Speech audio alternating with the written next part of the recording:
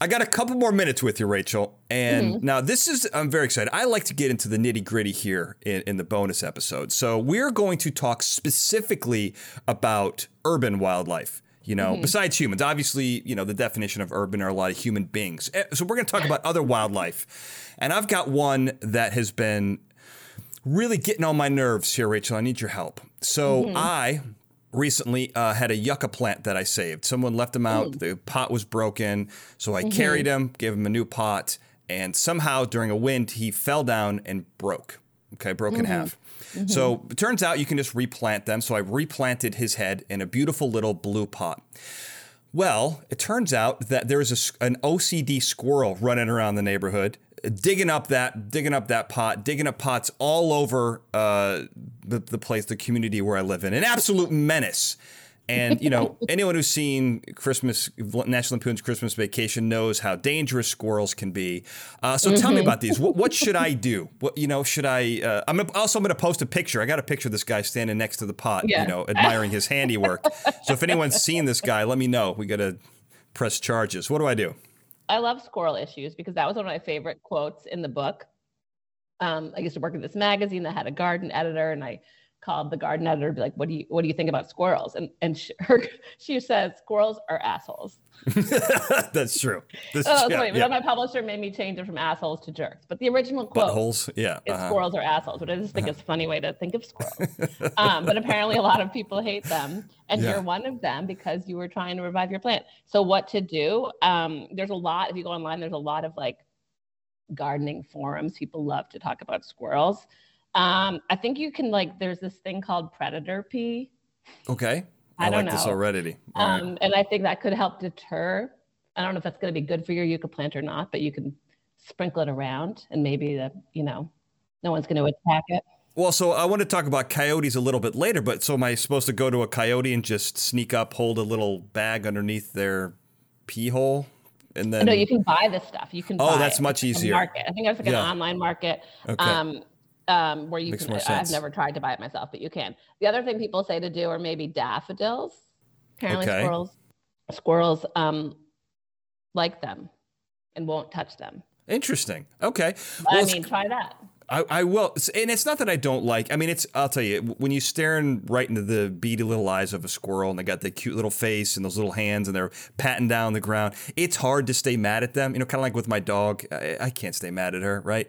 Totally. But I don't want him digging up this poor little guy. And also I want to mention the kind of menace they are. In your book, you talk about how squirrels have taken down the power grid more than international hackers, tracked by Cyber Squirrel 1. Not sure if that's a real thing, but I'm quoting you. It has tracked 900 squirrel-caused power outages since 1987. It's real? Is that real? Yeah, no, that's a major issue. Squirrels can really wreak havoc. They really can. And my other favorite thing was, now that you're reminding me, is that they kind of got into a retirement home and took down some old people. What do you mean took them down? It's like a squirrel suddenly scurrying underfoot. That's sort of like jarring. You're walking around. But you don't mean like killing people. You mean taking them out. I think they fell. Yeah. Okay. Wow. Was it a coordinated attack? Do we know? I don't think so. I think it was just a random act of squirrel occurrence. But I think that there's that really famous This American Life episode about a squirrel, I believe. I'll have to look that up. Gets into a house and it's funny. Okay, I will look that up. I'll post a link to it, hopefully. So that's squirrels. Let's move on to another one really quickly. One that has, on the other end of the spectrum, one that has won me over. I went from liking squirrels to disliking them.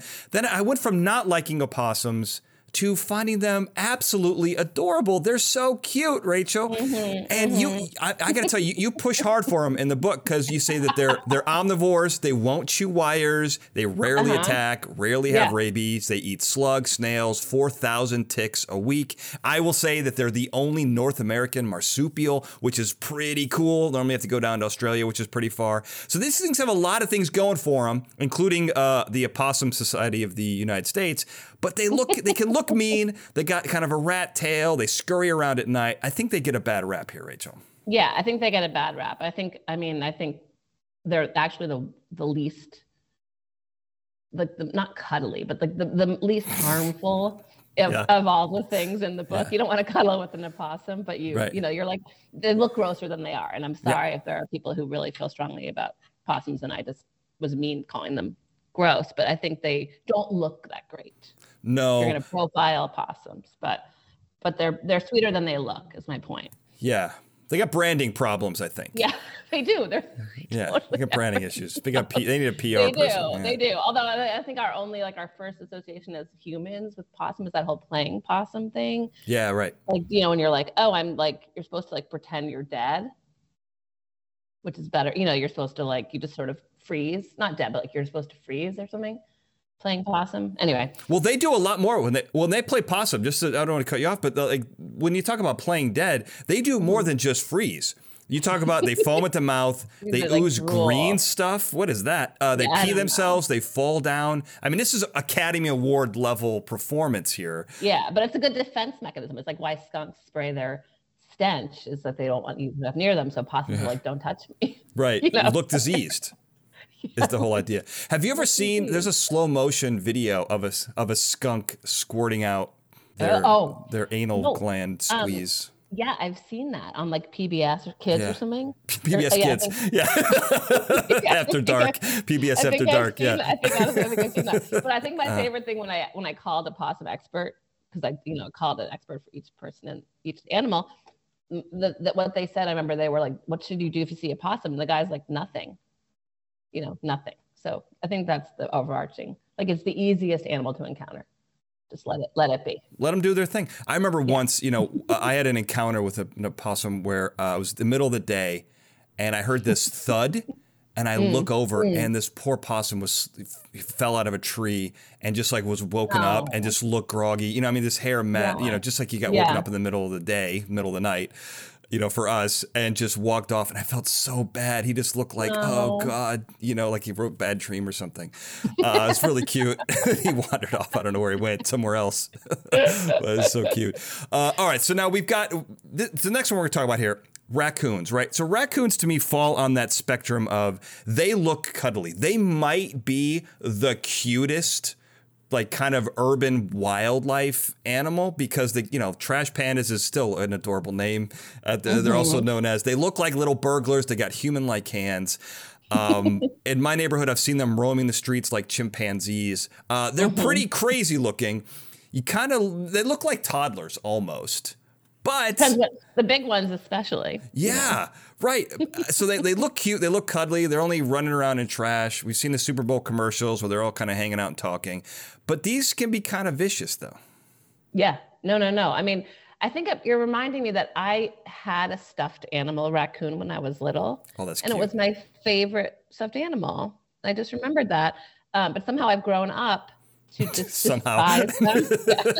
I've grown up to despise them. I know. So you're like, oh, they're cute. I at one point in time thought they were cute. Now I don't see them as cute. There's too many in my neighborhood. They're all over the place. They're like, really? They're just like lurking, like they do. Yeah, like burglars. Yeah, they're just like around, and they do not give a shit about humans. Nope. They do not care. They are so bold, and so anyways, basically the biggest thing is trash pandas. It's one of my favorite illustrations in the book because it's inspired by my neighborhood and my own trash cans. And so we have this like recurring raccoon rampage every night, And so then we just put these giant, it's all you need are bungee cords. Just don't leave your trash out and get super heroic level bungee cords and everyone will be fine. The raccoons will be better off because they're not looking to feast in your bins, and you'll be better off because you don't have to fight them off. That's good. I mean, staying away from confrontation, I think, is kind of the theme of your book. Let's not get into a fight with wildlife. But this is interesting. A couple cool things here with raccoons. You say leave the lights on, turn on the radio. I don't know if you have any stations they like to listen to. Tie it down, sprinkle ammonia on the bags, hang Christmas lights. Apparently, they're pretty anti-Christmas. There's a lot. You want to look like oh, it's really. Well, I mean, that would be annoy your neighbors, but it would be. Like I have a little like unintentional strobe light going on in my backyard right now. Okay. Because it's like a light fix, whatever. It's sort of blue. I think it's really helped. It's like from a anyway, the point is like a little minor strobe light that might be like on a lamp or something. Okay. That will help, but you make sure it's not in the vision of anyone that doesn't want to see a nightly strobe light while they're sleeping. But like the raccoon, I think that's been helpful. You don't want to go full like dance club, like fog machine, disco ball, and strobe lights, but just a nice blue strobe light pointed away from people. That's my own little personal new thing, is that they haven't been in my backyard like they used to since this thing has happened. This little light's been blinking. A little nugget for the new edition of the book. We'll stick that in there. Okay, last one here. This one is kind of crazy, and also something that I encountered. Oh man, it's got to be almost 15 years ago here in LA. It's been a while because I don't live that close to the mountains, but I've got friends who live close to the Hollywood Hills and the San Gabriel Mountains, and that's coyotes. I saw a coyote where in my neighborhood, and it's pretty, settled, civilized. But it's kind of crazy because they look like dogs who don't exactly know what's going on, but they don't have the domesticated gene. They're wild animals. So what do you do when you see these in packs sitting around the park just hanging out in the morning? No, coyotes were another impetus for the book, because coyotes in San Francisco and like a lot of cities and suburbs, LA included, are all over the place. Like I see them like literally once a day. I'm not joking. Yeah. Like when I'm running, I see them constantly.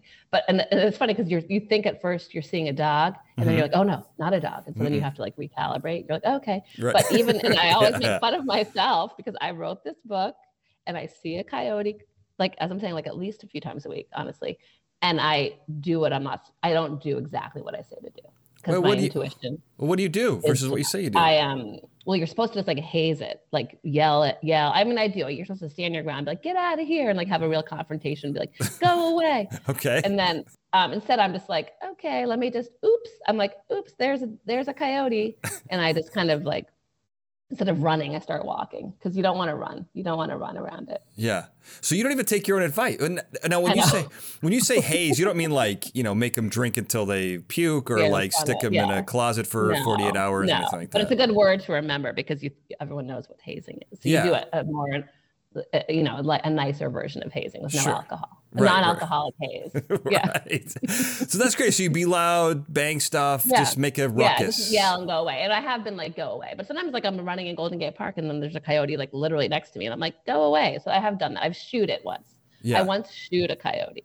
Wow. And it worked. Yeah, it worked. But the other night, my husband was walking our dog on our street that's woodsy with all the raccoons and the skunks.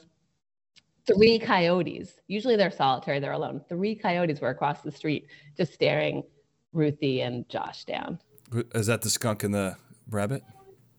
Yeah, no, that was the 3 coyotes. 3 coyotes. Oh, those you've named it. Yeah. Oh, the Ruthie's my dog. Sorry. Oh, okay. I didn't know who Ruthie was in this. I didn't know if you named this. You said raccoons and the skunks, and I was like, oh, is the skunk Ruthie and the raccoon? Oh yeah. No, that would be a good book. But no, 3 coyotes looking at 1 black lab. Oh man. And luckily that was Josh and not me. Yeah, and normally they're just alone trotting around, but there was 3 for some reason. Holy cow! Together. Well, I know. Well, they're okay. They really don't want anything to do with you.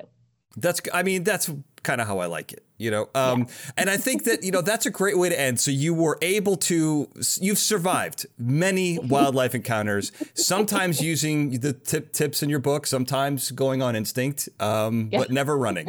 And I think that's the important thing. So that's what you can walk away with. Yeah. Never run. Well, yeah. I like that.